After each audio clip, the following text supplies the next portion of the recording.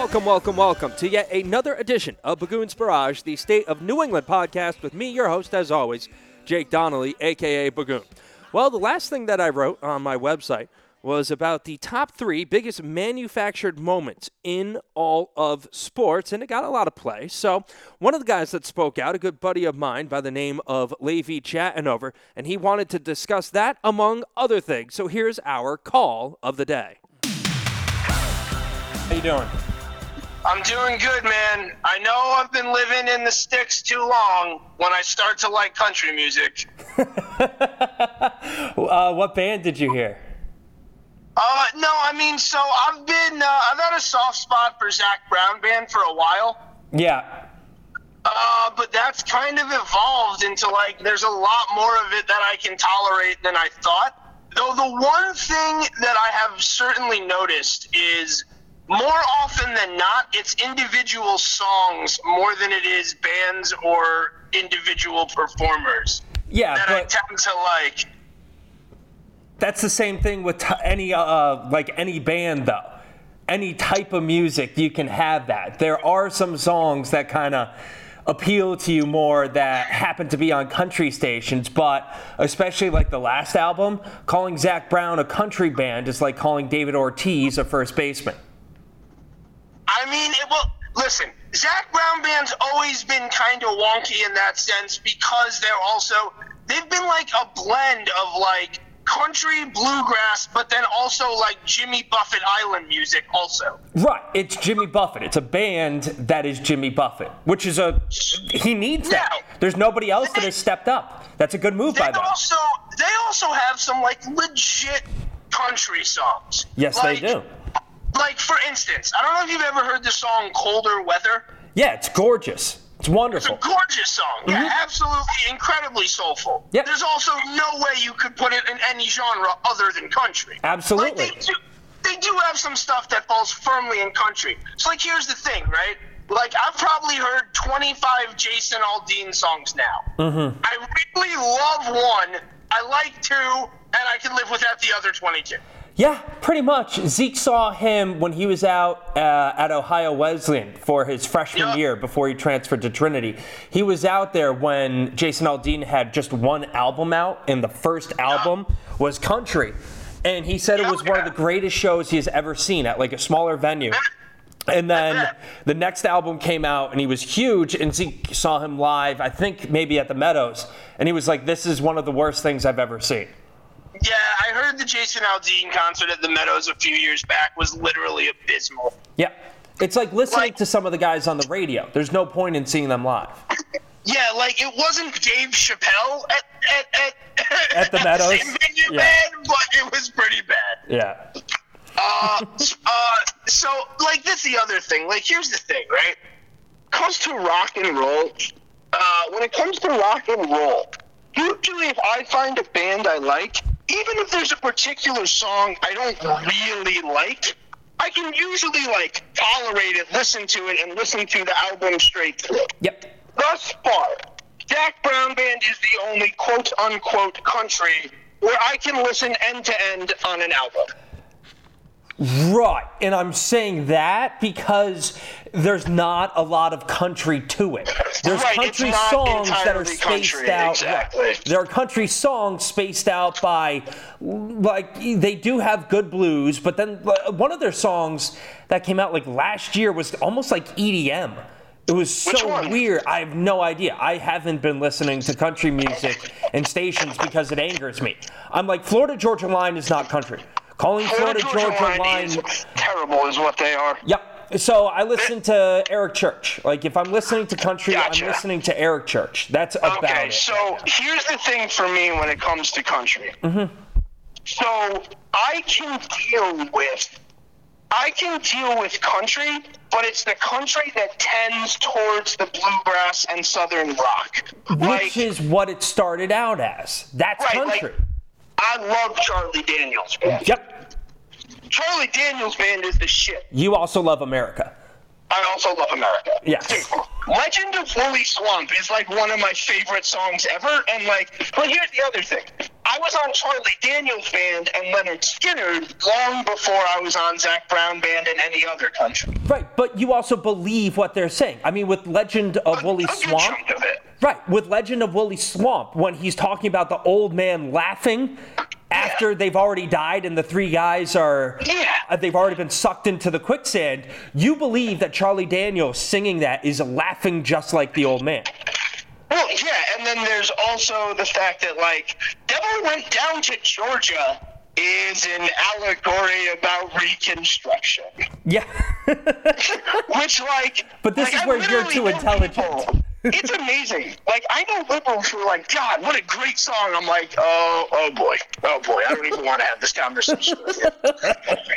Like, I mean, I agree with you. It's a great song, but we might disagree on that. Well, but that's the thing. Not a lot of people listen to the lyrics. Country gets bashed a lot for having the dumbest lyrics, but there are some of those songs where when you actually very soulful. Right, when you actually pay attention, they're telling you a really heart-pounding story. I agree, and like a really like personal tone to them. Mm-hmm. Like the thing is though that I can't deal with twangy country. Right. Like the whiny, twangy country, I can't do it. Right. So like the Hank Williams original, not Bocephus, not Junior, but like Hank Williams waltzing around Texas kind of stuff. Yeah, I can deal with Hank Jr. fine. Right. Mm-hmm. I can deal with Hank Jr. okay. Like, it's not my favorite, but I can deal with it. But, like, all right, so I'll give you an example of someone who I dislike almost all their music, but then there's two songs that I'm like, these are catchy as hell. And it's also the difference between most of their music's not super upbeat. Oh, look at that. He threw a little bass in this one, and I love it. You don't say. I'm sure you've heard of him at this point, Cole Swindell. Yes. Okay. So literally, like 95% of the songs, I'm like, I want to punch you in the dick. And Flatliner comes on with Dirk Bentley, and I'm like, see, you finally wrote a song that has some balls, and now I like it. Good job, guy. Mm-hmm. Yeah, and that's kind of the thing. Like, it's what are the guys when they are country stars? If they amp it up a little, does it make it better or worse? Like Luke Bryan, when he amps it up, he destroys country music from the inside out. What a description. He's the godfather of what people call bro country. I'm like, oh, awesome. Really? That's him? Yes, that's him. Interesting. So you can trace a direct line from the loins and shimmy shake of Luke Bryan to the completely unemotional crooning of Florida Georgia Line. Interesting. Yeah, they're just terrible, dude. Terrible. You know what the worst part is? They dress as if like they're surfer punks from '96. Like I just want to punch them in the dick all the time. I hate them so much. God, I hate those guys so much.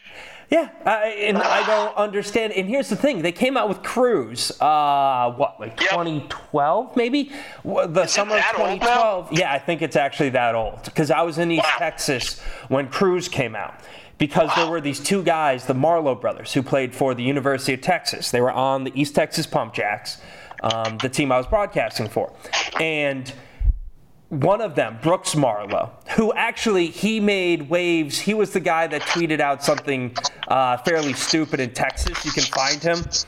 Brooks Marlowe. Yeah, Brooks Marlowe tweet or something like that. I forget exactly what it was. But this was a guy that came out. His walk-up song, he would have a couple throughout the summer, but they were all George Strait. And they weren't like 2002 George Strait. They were like 1994 George Strait. Right? Sure. So Florida Georgia Line comes out with Cruise. And then after about 8 months of this being like the top country, quote unquote, country song of the summer, they do that remake with Nelly.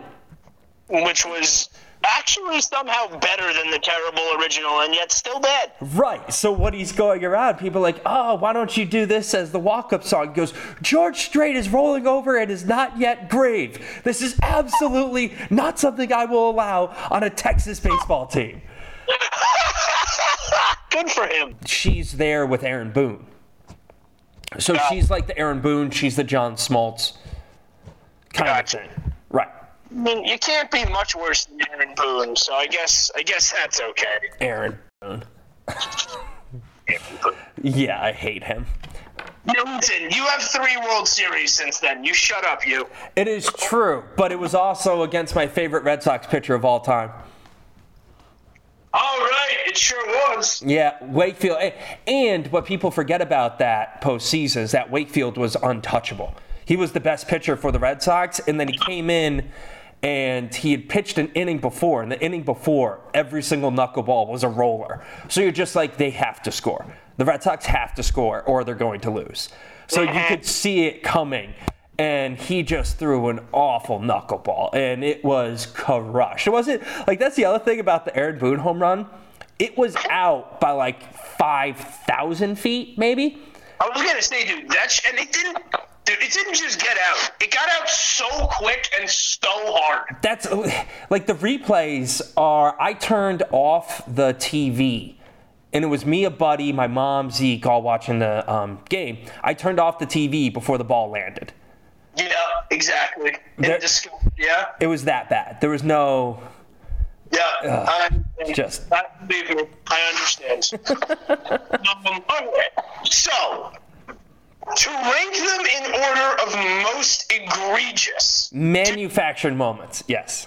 Do you agree that Nikisha Sales was the most egregious, like the biggest affront to sports? Yeah, so step one, right, if you got to break it down, step one is she's 28 points behind. Like, there were so many different things that had to come together for this moment to be manufactured, right? So step one is she's 28 points behind Carrie Boscom for most all time. She gets 20 at half. She's averaging 20.9 points per game. She's at 20 points at the half against Notre Dame. She scores 7 points in the second half. Then her Achilles ruptures. Correct. So now you've got a couple of days between the Notre Dame game and Villanova. She's already back home with her mom post-surgery. Before she has the surgery.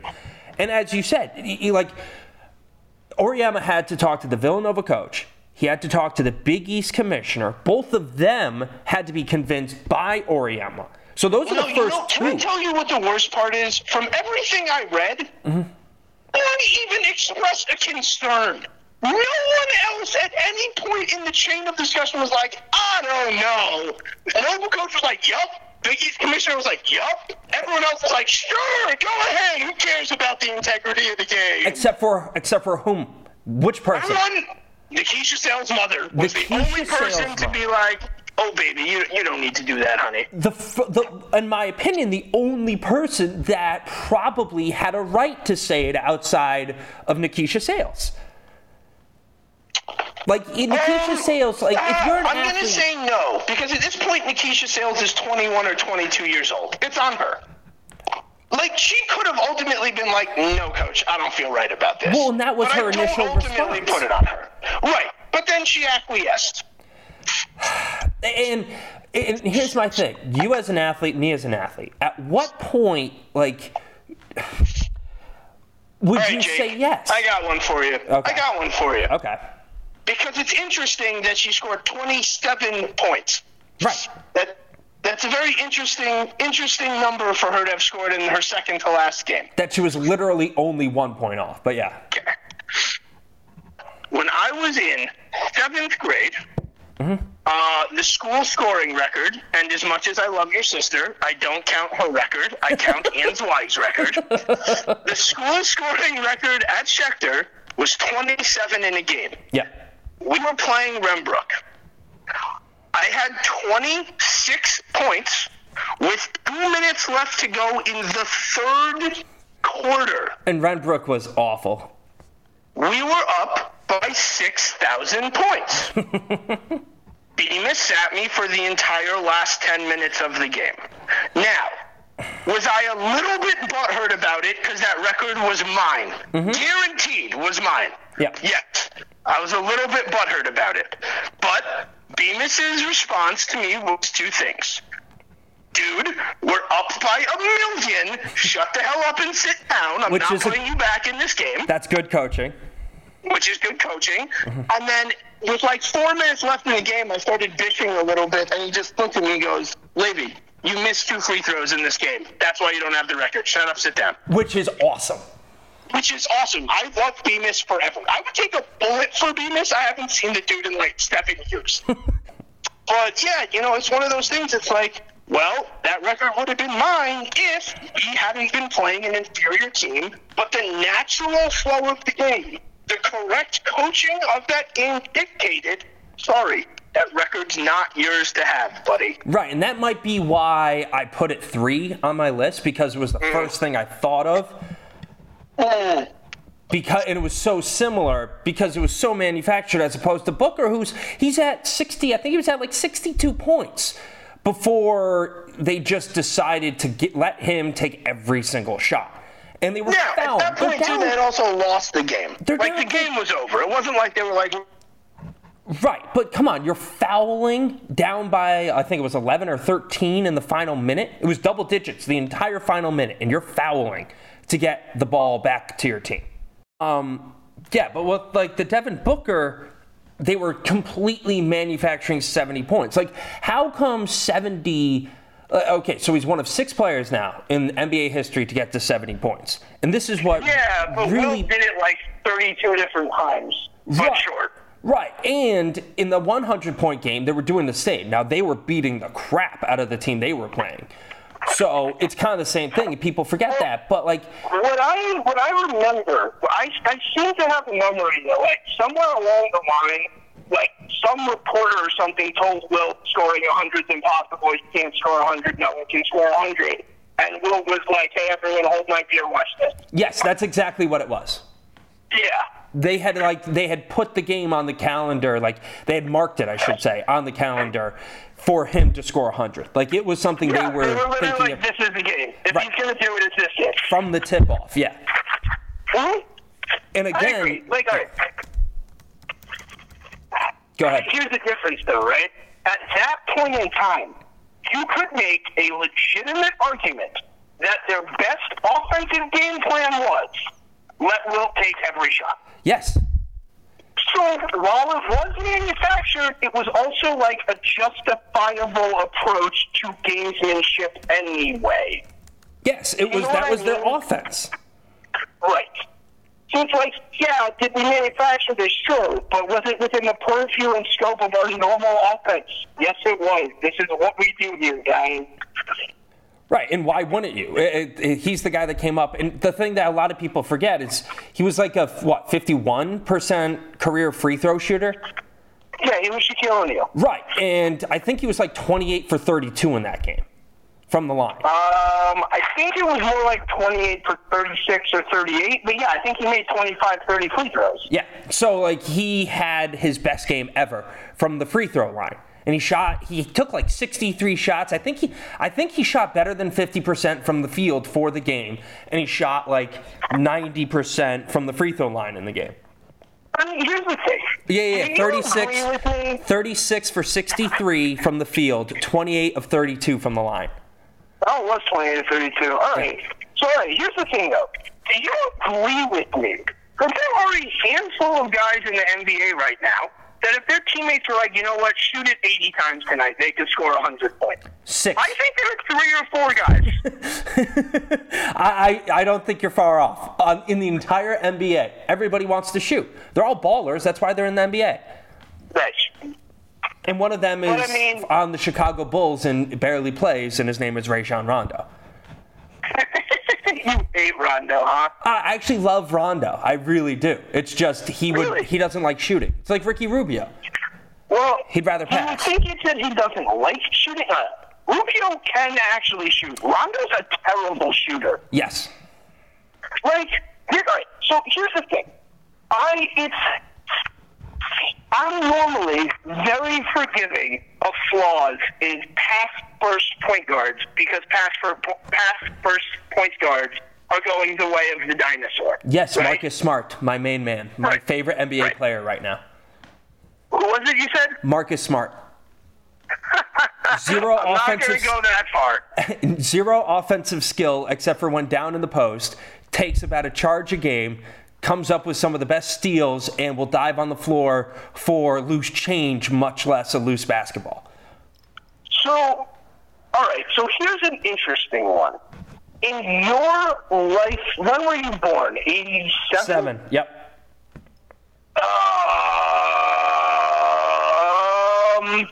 All right. So, since Magic and Bird retired, who's the best point guard in your lifetime, in your opinion? Not counting Magic, because that's the cop-out answer. Yeah, that was kind of what I was going for. Overall, if I said easy, John Stockton. John Stockton.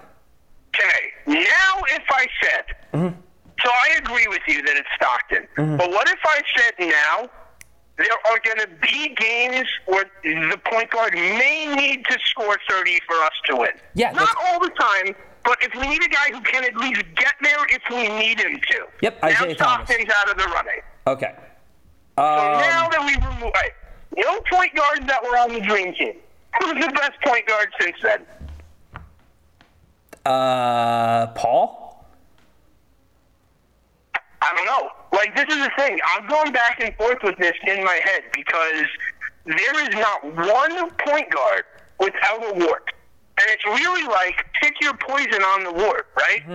Steve Nash, offensively, is one of the most gifted point guards maybe ever. Literally couldn't guard you, Jake. Could not guard anybody. And Jason Kidd didn't have a shot for the first half of his career.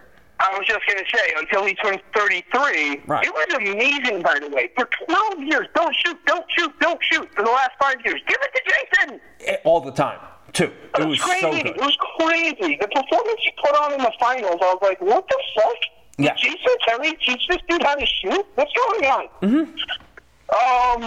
So, right, Nash couldn't play defense, right? Gary Payton couldn't hit a jump shot. I was about to say, Gary Payton's got to be up there, but he couldn't really... he had Sean Kemp. Like, that's why Gary Payton could be who he was, is because he had Sean Kemp. Well, I will say this.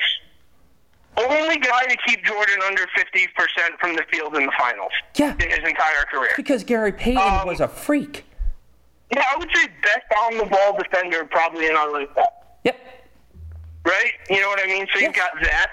Then you've got, you've got a handful of other guys, too, over the years that have been absolutely spectacular, but no one's wart-free. So, I feel like finding a stud point guard is super difficult. So, I'm willing, like I said, to forgive some warts in past first point guards. You know what I mean? Just because... I don't know. I think basketball plays better when you've got a point guard running the offense. Yeah. Well, I mean, the Celtics are now the number one. The Celtics are the number one team in the East. Their starting lineup is Isaiah Thomas as a shoot-first point guard, more so than pretty much anybody else. And then their end-of-the-game lineup has Marcus Smart as the pass-first point guard, and Isaiah Thomas is a shooting guard. So, you know who you're going to draft first overall, right, if you get the number one? For basketball? Yeah. Yeah, I'm taking a 6'7" point guard. You're taking my guy. Yeah, I'm taking Lonzo Ball, but Without question. He's 6'7". How do you guard that?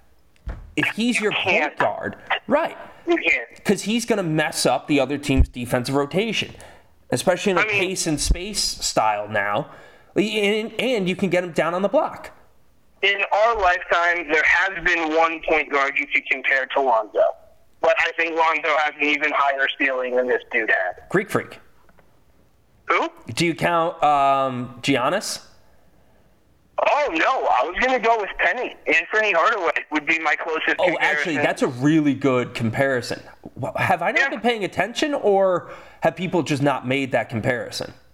No one has made the comparison. It's really weird that I haven't heard anyone. I've heard the comparison made with Jason Kidd a lot, and I kind of half wonder, is that because they're both light skinned? I honestly have the thought, are you really not comparing him to dark skinned point guards? I don't understand. That happens a lot, though. I don't like Bill Simmons, but he has this thing where he kind of goes out of his way to not look at the color of a dude's skin when doing the comparisons, and all of a sudden, like you just did, he can find a much better. I mean, what was Penny? Penny was 6'7" too, wasn't he? Exactly. And Penny won games against playoff Michael Jordan by himself. Yes. Now, Now, there was a difference, though. Lonzo Ball has significantly worse shooting form, but significantly more shooting range. But that's the thing. So this is what I hate about cookie cutter. There was an article in the Wall Street Journal last week or 2 weeks ago that talked about the rise of independent hitting instructors. Because everybody has been taught for the past 20 years growing up, swing down on the ball, swing down, get back spin. Yeah, chop wood. Yeah, right. Sure. They're changing that, though. Independent hitting instructors, just like Ted Williams, was like, no, you want to swing. You want to get a slight uppercut and get that ball up in the air. It's a lot easier to field a ground ball than it is a line drive.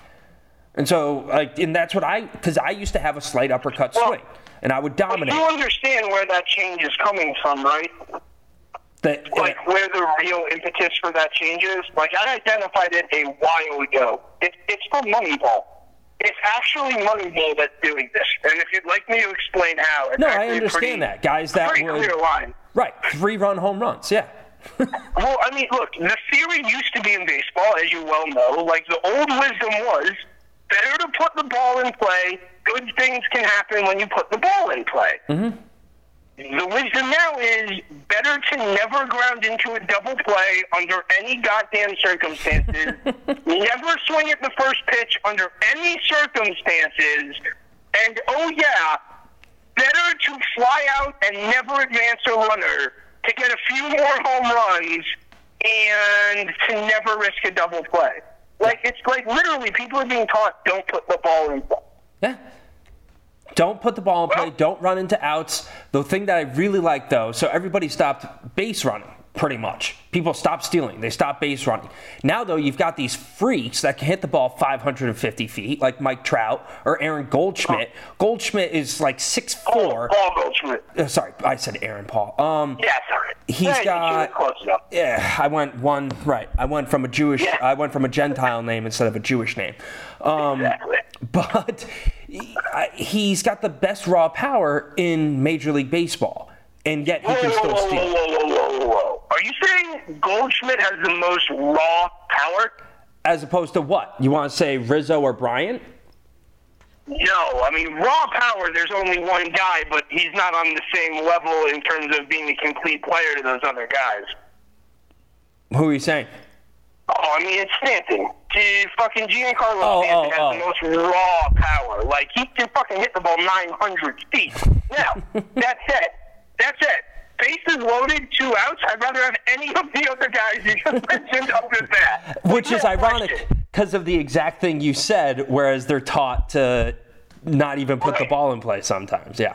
Like, this is the thing. I honestly feel like if I could have taught Giancarlo Stanton how to hit from a kid, then he'd be hitting 292, and his slugging percentage would be 620, and he'd be lining balls into the gap, and then occasionally just hitting them hard enough to Vlad Guerrero them over the fence. Yep, but that doesn't get you off the island. Nope. And it is awesome to watch. Apparently it gets you a $200 million contract, though. Which is kind of deserved.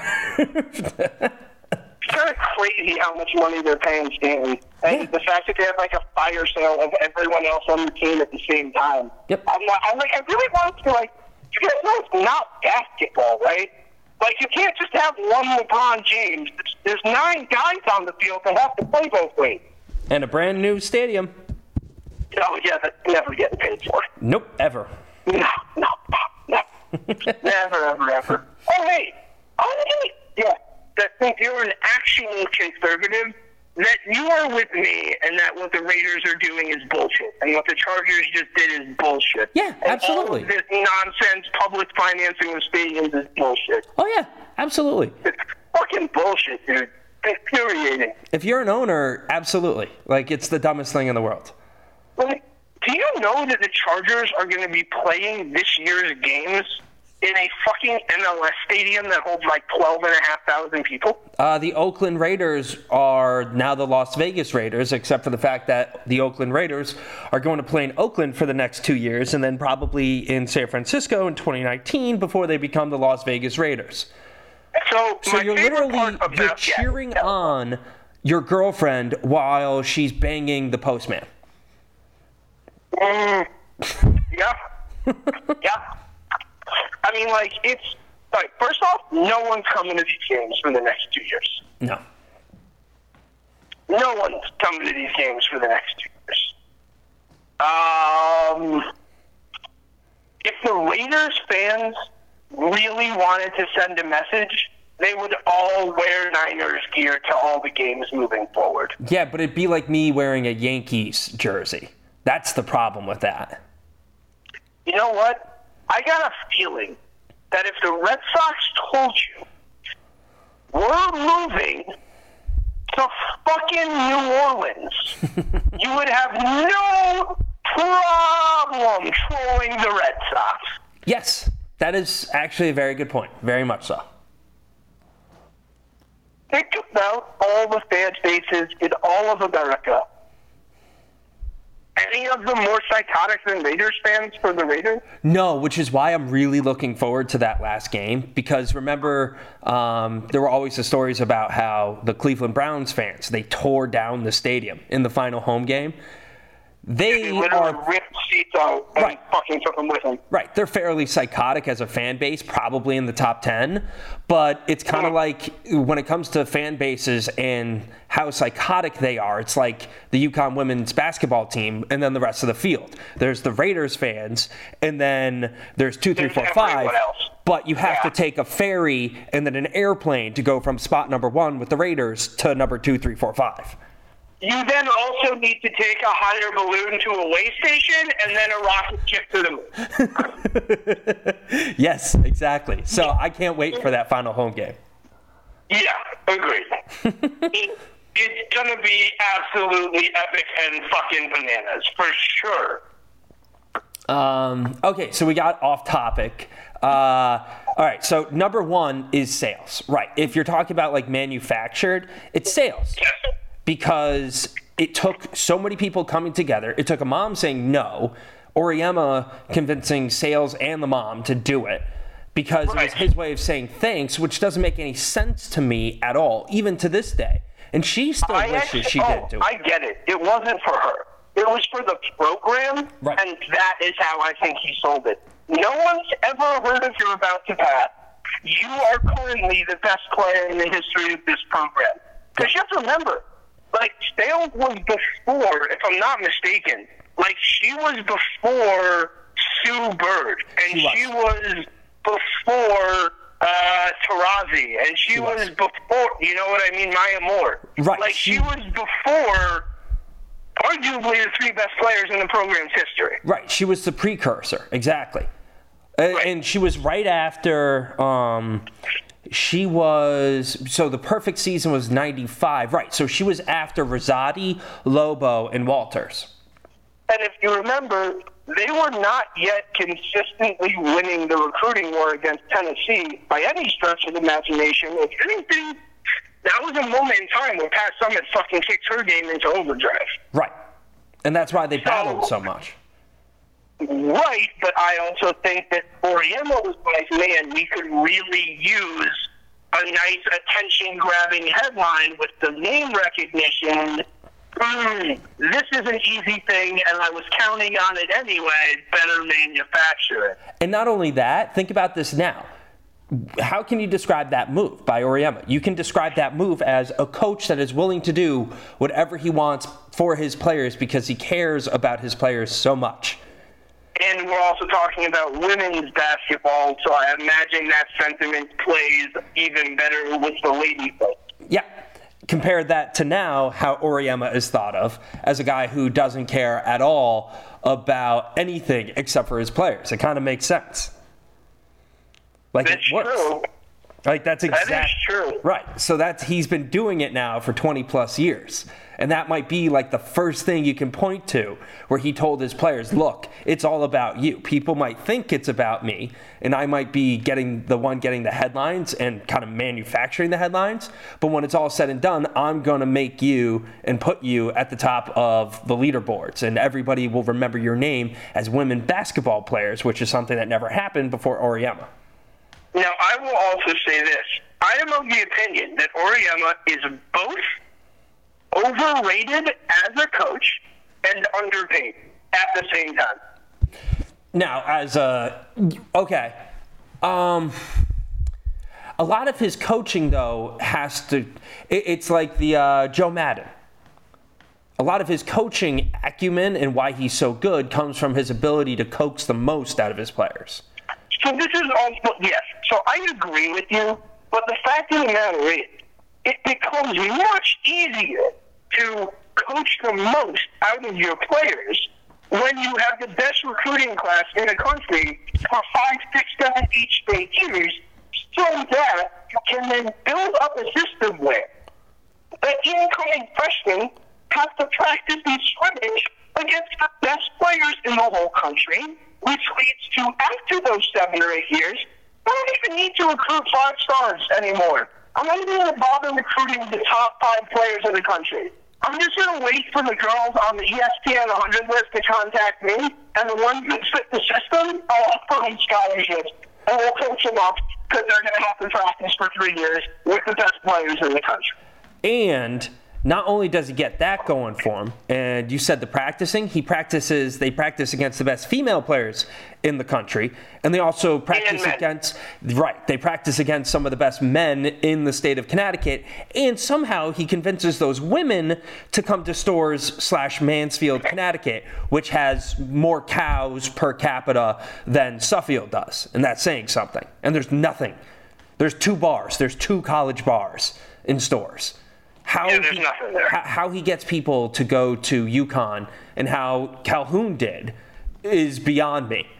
How did Calhoun get an Israeli to come to Storrs, Connecticut? Like that makes no sense. Not one, two. Jerome Sheffer and Nadav Hennefeld. Yeah.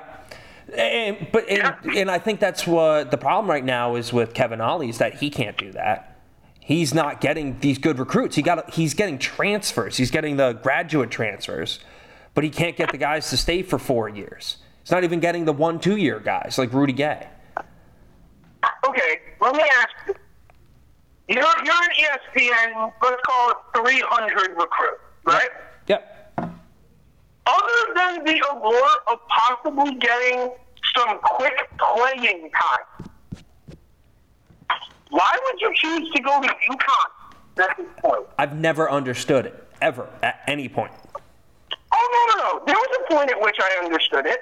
When Calhoun was coach, I'm going to UConn because I'm going to get coached into an NBA player. Yep. I'm going to get picked in the first round, and I'm going to have a chance to go ahead and win a national championship. It's true. And, hey, as we're talking, UConn freshman forward Vance Jackson, 8 points per game, 4 rebounds per game, plans to transfer.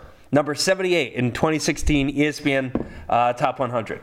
Kevin Ollie is not a good basketball coach. I think he's a good coach. I just think he's a horrific recruiter. I don't actually think he's particularly amazing at either. All right. Yes? The Cal Ripken thing doesn't bother me at all.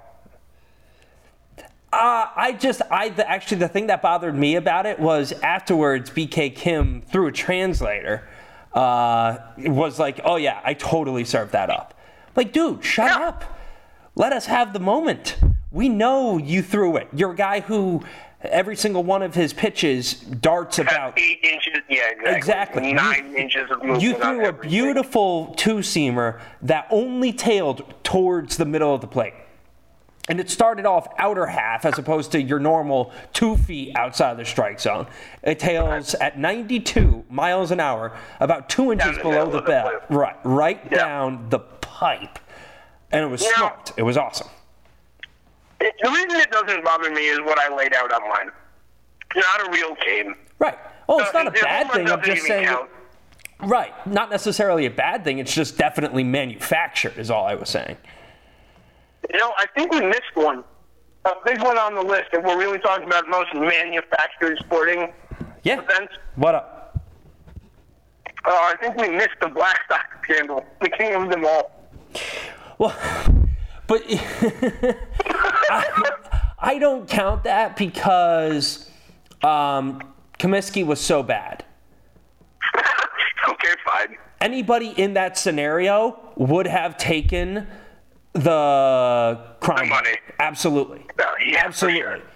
Like, he was strong-arming his own players. Like, they didn't get extra, like, yeah, of course, anybody would do it. And that's when they were essentially indentured servants. There's no free agency. There's nothing else.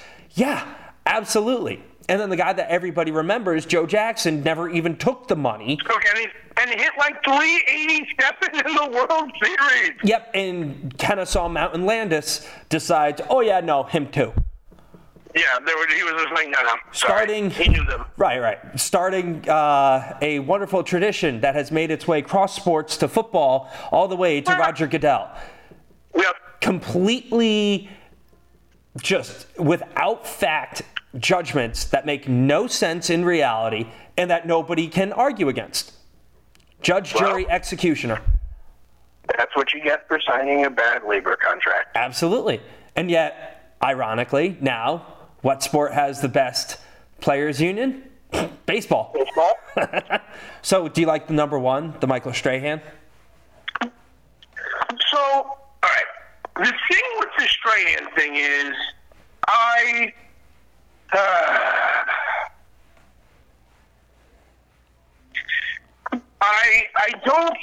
don't like that it happened. I'm annoyed about it. Like, I did not like it. I was extremely annoyed when it happened. Mm-hmm. However, legitimately, there were probably no more than 3 people involved in the whole setup and thing. The reason that I think, quarterback, left tackle, Michael Strahan. Right. Because and even honestly, his rush... could have just been, and it could have been 2.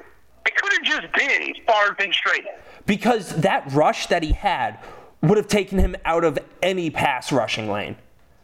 Right. So it's like, I don't even know if the tackle knew what was up. Like, he was in his normal position, and he's like, it was a run play. It was a run play to the other... Right, it was a run play to the other side. Right. And then he just looked like directly into the sack. Yeah. Brett Favre, at the end of, 16 years at Green Bay, all of a sudden, in the final week of the season, calls out the wrong play? Yeah, in your bra. And, here's the thing. At the time, I also still loved Favre. Yes. And now everybody loves him again because of that viral video last week. What happened last week? I didn't see it. He was throwing to high schoolers or college guys, and it's from right behind Favre. It's like someone took one of those jugs machines, implanted it into the dude's arm. He is firing. You've got to look it up. It's just cannon after cannon. Favre was just throwing BBs? Lasers, rail guns. It was that impressive. It was, you're like, oh, so that's what it looks like to try to catch an NFL pass. Oh, dude. Well, Brett Favre also threw, Favre, Marino, maybe Elway goes in that conversation too. Okay. Those guys threw the ball too fucking hard. Yeah. Receivers are I don't know. I don't think I like this very much. Yeah. I think it was Mark Clayton, maybe? I forget who said it, but someone said, what's it like trying to catch a ball from Marino? He goes, well, the guy can throw a football through a hurricane. A hurricane, yep. And have it not veer off course. So, I'm looking at that. I'm like, I have some of the best hands in terms of, I was a baseball catcher, and I never really dropped a pass ever in football. I look at those videos and go, I don't want that. I don't want a piece of that. Yeah, I'm not dealing with that. Sorry. No, I'm good. But, okay, so with the Strahan, right? So you say there's only 3 people involved, if that 2. Do you know how many people have ever had 20-plus sacks in a season? How many different times it's happened, or how many different individuals? How many different times it's happened? How many times it's happened is, I want to say 4 to 6. Maybe, I'm going to say, all right, we got Strahan, Gastineau. Mm-hmm. We've got J.J. Watt twice? Yep. 3 times? Twice. We've got... Reggie White got there 1 year at 20 and a half, I believe. Reggie White is 21, even. 21, I knew he was around there. In 87. Oddly enough, I don't think Bruce Smith ever cracked 20 in a year. Nope, the first Smith on the list is Alden Smith. Derek Thomas did. Yes, he did. Mm-hmm. Derek Thomas did crack 20. Just got to 20 in only 1990. once, though. Yep, in 1990. Yep. He cracked 16 a bunch of times, but he only cracked 20 once. Yes. So what are we up to? That's like 7 or 8 different times, maybe? Yep. Okay. So, yes, I have a pretty good notion of how many times it's happened. Right. So there's 11 guys. Now, Strahan's got the record at 22 and a half, right? So this is why when I was looking this up, I'm like, I know Strahan has the record, but I feel like a bunch of guys got really close. And this is why I really dislike the record, because Strahan's sack is a full sack. So he should be at 21 and a half, right? If he did not get that sack, the 3 different people share the single season sack record. Yeah, one of them is Mark Gastineau. Right, Mark Gastineau, who's the record he broke. The next guy to get to 22 was Jared Allen in 2011. Yeah, right? That's right. He got to the quarterback a lot for a few years. Totally forgot about that. Justin Houston did. He got to 20. I knew that. Right, he's at 22. So there's 3 different guys that should be ahead of Michael Strahan for the single season sack record. And then there's Reggie White in 87. So I will also, continue. And I'll tell you why it also doesn't bother me that much in historical context. Okay, Chris Dolman for the Vikings, a lot of Vikings, 21. J.J. Watt was at 20 and a half twice in 12 and 14. Lawrence Taylor in 86, which is the least surprising thing in the world.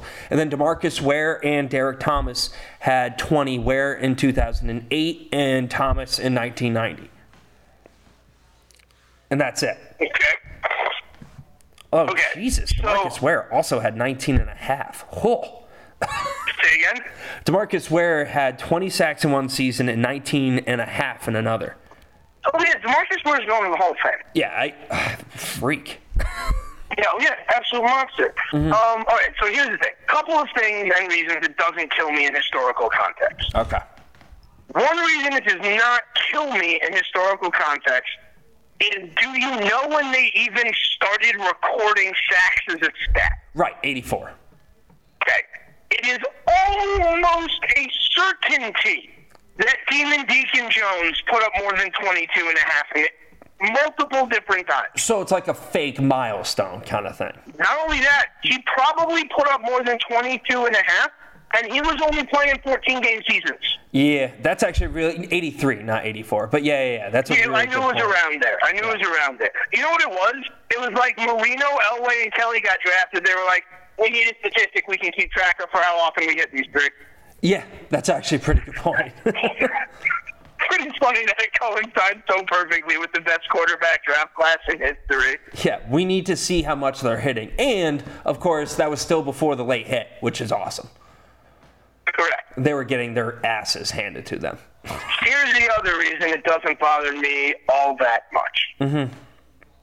With the number of dropbacks that quarterbacks are taking in a season now, I have the utmost confidence that someone will break Strahan's record. And if that happens, then I'm good. I'm just annoyed that right now, because you don't He has a fake-ass record. Right. Because it's, who's the single-season sack record? It's Michael Strahan. And you know as well as I do, a lot of dumbasses will never have heard of Demon Deacon Jones. So they won't even think of that. Let me ask you this. Yeah. What sounds more like a thing that should exist? Michael Strahan is the single-season sack leader of all time. Mm-hmm. Or Mark Gastineau is the single-season sack leader of all time. Hey, okay, but that's like the cool thing, and this is why I love sports and stats like that. Gastineau, he had the 22 in 1984. The year before that, he had 19. So in 2 seasons, he put up 41 sacks. That's J.J. Watt shit. Right, and Watt didn't have it in between because Watt, as much as I think of him as Cyborg, is also constantly hurt. Okay, so here's the other reason that record doesn't bother me. Like, the only reason that record doesn't bother me also, as much as maybe it might, is I don't know one fucking person, one single person, who actually believes Michael Strahan is the best pass rusher of all time. Okay, right. So, I don't even know a Giants fan that would look you in the eye and say Strahan was better than J.J. Watt. Okay, who's your best pass rusher of all time outside of Deacon Jones? Best pass rusher of all time? Are we talking down lineman or linebacker? Or just down lineman. I mean, Because Lawrence Taylor doesn't count. I mean, it's J.J. Watt. Do you have him as a pass rusher better than Reggie White? J.J. Watt, on his best day, is the best defensive lineman in NFL history. Now, not J.J. Watt as his career, because I'd rather have a guy I can plug in for 16 games a year for 15 straight years. Okay. Right? I'd rather have Bruce Smith or Reggie White. Yeah. And they had to change the rules to stop Reggie White's club move. And I always love guys that are that effective that you have to change the rule book. So, Shout out there you go. Demon Deacon Jones came from an era where the club was still legal. Yeah. So there's a whole bunch of things like that. But on his best day, I'm going to say J.J. Watt is one of the 5 best football players in the history of the game. Now, understand when I say that, I'm not counting any quarterback. It's impossible. Quarterback is its own thing. You can't do that with football. Say again? I agree with you completely. When you talk about best players in football history, you can't talk about quarterback. It's its own thing. There's nothing like it in sports. Correct. So, I'm not saying that if I had to start a franchise with all players in the history of football, no, J.J. Watt would not be my first pick. He wouldn't be, right? J.J. Watt would not be my first pick. Right. But I'm saying there are certain guys in the history of the game that have done so many things at such an unreal high level. Like, to me, Bo Jackson was probably pound for pound the best dude to ever fucking throw on the helmet. Yes, easy. Right. You couldn't game plan Charles for him. Woodson and Deion Sanders go on that list for me, too. Because it cuts down half the field. Exactly. Which is why and I also... they were both elite kick returners as well. Right. And I like Lawrence Taylor because you just didn't score. Like, if you look at... he shut down Joe Montana. He made Joe Montana look like a pansy in the playoffs. Yep. Candlestick. Exactly. Right. Exactly. Now, that all being said, at his absolute best, there is literally no lineman in the history of the league that can block J.J. Watt when J.J. Watt is at 100% playing his best. Right, Not even Jonathan Ogden. Nobody. Mm-hmm. Nobody can block J.J. Watt. He has fucking pterodactyl arm wingspan. He weighs 290 and runs a fucking 4.68. All he can block, and it's impossible. And has the stamina of a freight train. Yeah, it's impossible. You can't block him. Right, because you get tired before he does. Like, you literally have to have a tackle, you have to chip in with the tight end, and you have to let a running back stay into double team it. Yeah, you've got 3 guys. You literally have to touch him with 3 different sets of hands if you want to keep him out of the backfield. And that's contain. That's not stop. It's contain him. Correct. Also, if Derek Thomas hadn't fucking died in a car accident, he probably would have the record by himself at 49. Yeah, that's true. And he was right. He was right in his prime. Oh, dude, how about this? So you know how we always talk about football? We talk about the mic. Identify the mic. Who's the mic? Where's the mic? Oh, give me a position that Kansas City invented in football for Derek Thomas. You mean that position? Look, Lawrence Taylor changed the way people pay offensive linemen, okay? Bill Walsh changed the way people throw passes. Fucking Bill Belichick changed the way that you can literally change your entire offense and defense literally every week if you feel like it. It's okay. Mm-hmm. Like, certain guys have done certain things, right? How many have created a position? Exactly. How many times has there really been in football, oh shit, we need someone to do with this? Oh geez, we gotta make a whole new fucking position for this guy. That's why I don't. That's why I don't think Polamalu gets enough credit for his robber safety position. I actually agree with you. I find Polamalu to be criminally underrated. Yeah. Especially because there are other players in his mold. Like Mark Barron was a first-round pick. That fucking dude doesn't have a job in the NFL if Polamalu doesn't do it so good for the first 12 years. Mm-hmm. Like, shit. Polamalu, the way he played the safety position was unreal. I mean, really unreal.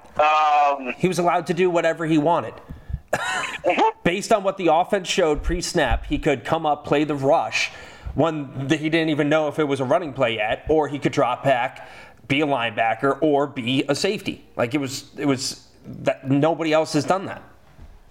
You know, the other thing that I notice when you talk to people who really know sports is a certain kind of nuance that they can see that other people can't see, right? Mm-hmm. Like, we were talking before about who's the best point guard ever, right? Right. But if I told you, right, that here are the 4 guys on the team, right? And then I'm going to say, pick a point guard, right? Yeah. Any point guard in the history of the game. But the guys you have on your team are Jordan, LeBron, Olajuwon, and fucking Bill Russell.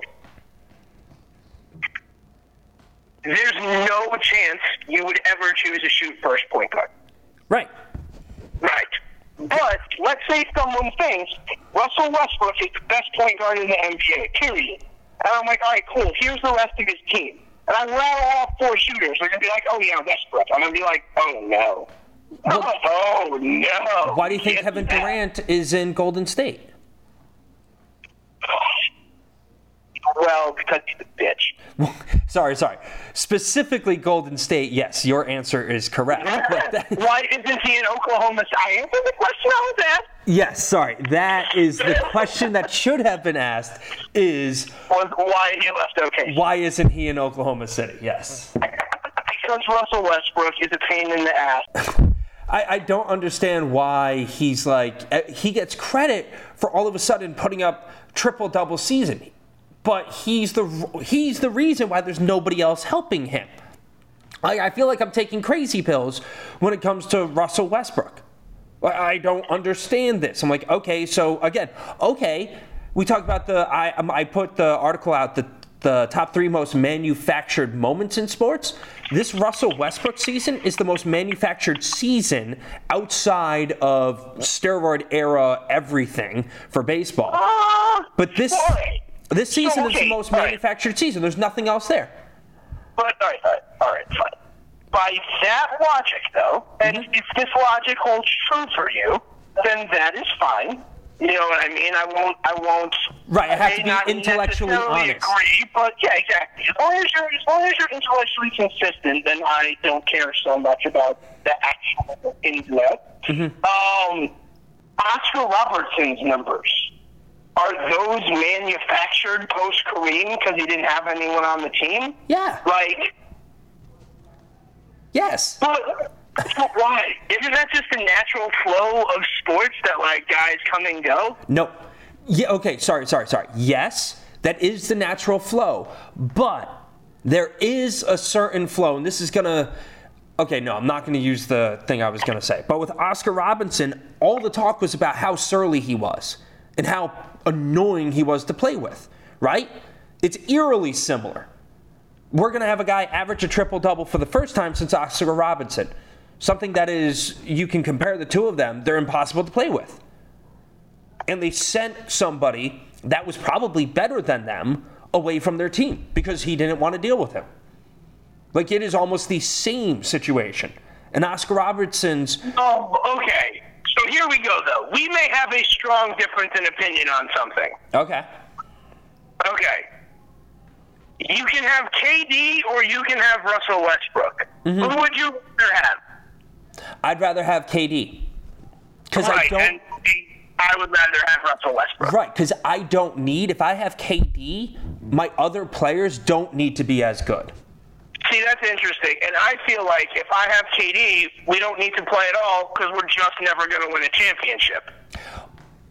I don't think we're winning a championship with Russell Westbrook unless we do it every 4th year with completely different players. It's like Michael Jordan. Michael Jordan, everybody that came to him, he made better. And everyone that came there, okay. Now, here's a question, though, that I've always had surrounding that. Mm-hmm. But you can only take them for 4 years. Did he actually make them better? Or was it simply the amount of defensive attention paid to him that allowed them to look better? And the distinction I draw is this, okay?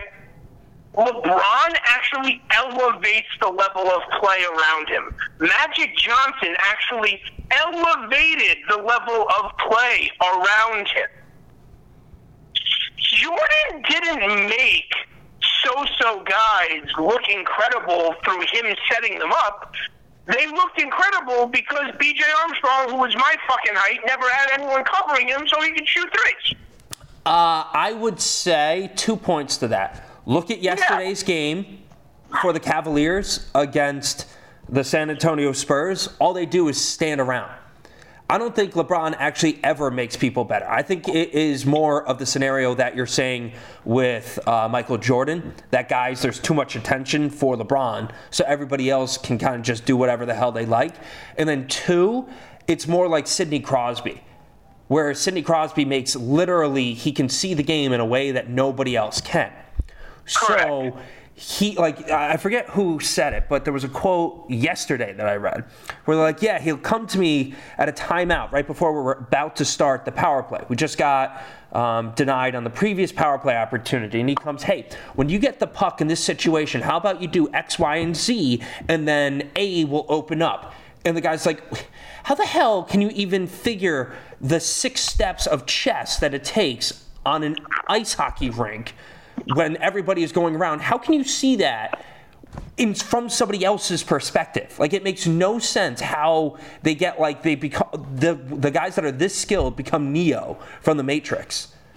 Yeah, right. So when it comes to stuff like that, it's like, it's hard. You can't take that away. When they make it all easier, it's impossible to figure out.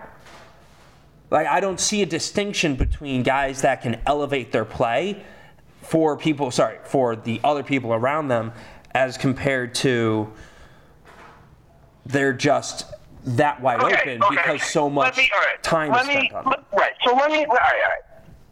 Okay. So let me put it this way. Break it down. Right. Yeah. Right. Let me put it this way. So people that shouldn't be all-stars can wind up all-stars out of either scenario. Yeah. Right. But the interesting thing is that I actually think that those one-and-done all-stars, you're right, it's tough to differentiate. Because, like, you've got the Shaquille O'Neal effect as well. You know what I mean? Yeah. Like, this is, I guess, what I'm saying, is Michael Jordan, to me, had more of a Shaquille O'Neal effect on the team and game around him than he did a Magic Johnson effect. Right. Magic Johnson clearly made people better around him, whereas Shaquille O'Neal, you had to spend so much time guarding him and worrying about him that you had to get better, or else you wouldn't be on the team. That Nick Anderson made an all-star game. And then missed free throws, yes. And then, additionally, you've got the situation where you've got LeBron. As a younger man, Mo Williams makes the all-star team. So, yeah, when Mo Williams is making the all-star team, because all he's doing is sitting in the corner hitting threes. I mean, right. I feel like you could take anybody off of the street and they would score 6 points a game in the NBA if you put them on the same team with LeBron James. I understand. Yeah. So I mean, so like this is the other thing. Like it's very few players in the history of the NBA have been truly complete players. Yeah. Very, very, very few. Russell Westbrook can do everything on a basketball court. And he competes hard. Understand also that, like, I've been watching him since college because he went to UCLA. Right. So I watched a lot of Russell Westbrook in my life for a long time. And was this player there when he was at UCLA? Say again? Was the current day destroyer of worlds, do everything point guard Russell Westbrook there at UCLA? Was he capable of that at UCLA? No, but you could see his ceiling. That's what I meant. Could you see that player at some point down the road? Oh, God, yeah. Like, right. I was like, please come back. And then me and my father looked at each other and we were like, he's never coming back. Nope. Like, we were like, he's coming. He's not. He's gone. He's already gone. Yeah, bye-bye. Bye-bye. And understandably. But, like, even then, you could also see that, like, we had him and Kevin Love and just couldn't figure it out. Yeah. Though, in fairness, we went to 3 straight Final Fours and lost to some epically talented college basketball. And that just happens in college basketball. Like, Lonzo Ball, how many did he score in that last game? Lonzo or the other kid, Darren Fox? Lonzo Ball. How many did he score in that last game? I don't know, maybe 13, 16, not a ton. Right. What always bothers me about the one-and-dones and the projecting guys, it's like, how can you only score 13 points? I think it was like, wasn't it 10 or was it 13? There was like a late 3. But it's like, how can you only score so few points against a college team when you're supposed to then immediately go to the NBA and score like 18 points? So I wasn't going to make any excuses until one of my buddies pointed it out. Steve Alford can't coach? Well, no, I make that point readily and loudly, and to anyone who will listen, whenever anyone will listen. Steve Alford, hear me when I say this, Jake. Yeah. Like, now you put me on Steve Alford. But before I launch into how much I fucking hate Steve Alford. Yeah. I don't think Lonzo wanted to say anything, and I don't think anyone was supposed to know. I feel pretty confident Lonzo was hurt. Because there wasn't that explosiveness? There was literally no pep in his step. Like, he had no bounce. Did he hurt himself against in that Arizona game? A little, yeah. He fucked his thumb up. But right. What I think really fucked him up was in the Kent State game. He got fucking, like, hip checked on his way down from an alley-oop and landed right on his fucking hip. Right. And, like, he played, you know what I mean? Like, he played. He didn't miss a game, but, like, something wasn't right. He didn't go down at half court in a heap, down by 30, and had to get escorted off of the court from a tiny little elbow into the back right there? Nothing like that? Something like that. No. All right. No LeBron James? You see that last night? That's fantastic. I hate him. Why do you hate LeBron so much? I think we've talked about this. Easy. I saw him give up again when he was on the Cavs. In his last game with the Cavs, I saw him give up against the Celtics and Rajon Rondo. And he gave up last night against San Antonio. When things are going really, really poorly, he will look for an excuse. I'm not saying he's a front runner, and I'm actually saying some of his best games have been when his team is playing like ass. But I saw him get out-rebounded when Rajon Rondo put a triple-double up in the Eastern Conference Finals. I saw him literally give up on the court. You could see it, and you just lose respect for a guy. Yes. I will also say that it has taken him longer than I thought it would to lose how to lose with grace. Yeah. Like last night, dude, I'm sorry. Get off the court. If you have a stinger, you've been there, I've been there, stingers suck. You can still get off the court. Yeah. Like, he made a massive spectacle about it. Yeah, that I don't like. That he literally went on a Twitter rant earlier about how people are soft. Within 24 hours of a Twitter rant. There's a lot of for show for him. And from him, I should say. And I just don't like it. I don't like people like that. I don't like insincerity. And I think he's one of the most insincere superstars ever. I think that's honestly what it is with me. I do not believe anything he says. I change the channel when there's a Sprite commercial. I get really annoyed when he tries to tell me to drink Sprite because I like Sprite. And LeBron James also likes Sprite and, wants me to drink it. I don't want to drink Sprite whenever I hear LeBron James telling me to drink Sprite. That's how deep my hate of him goes. You were going with Lonzo Ball, is what you were talking about. Yeah, Lonzo. I'm pretty sure he was hurt.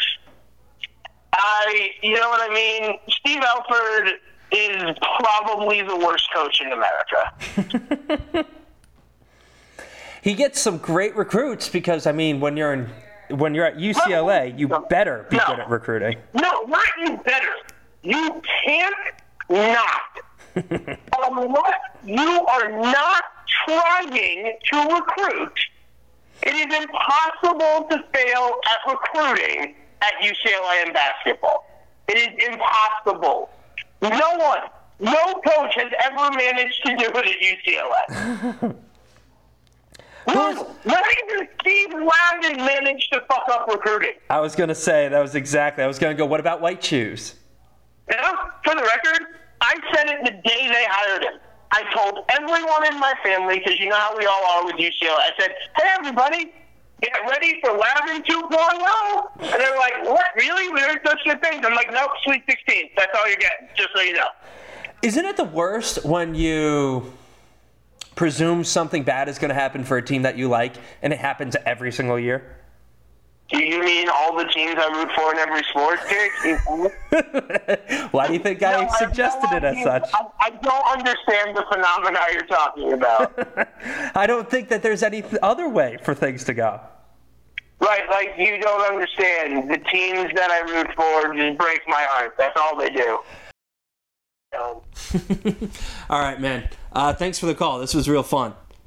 Yeah, I agree, bud. I agree. Let's, I'm sure I'll see you soon.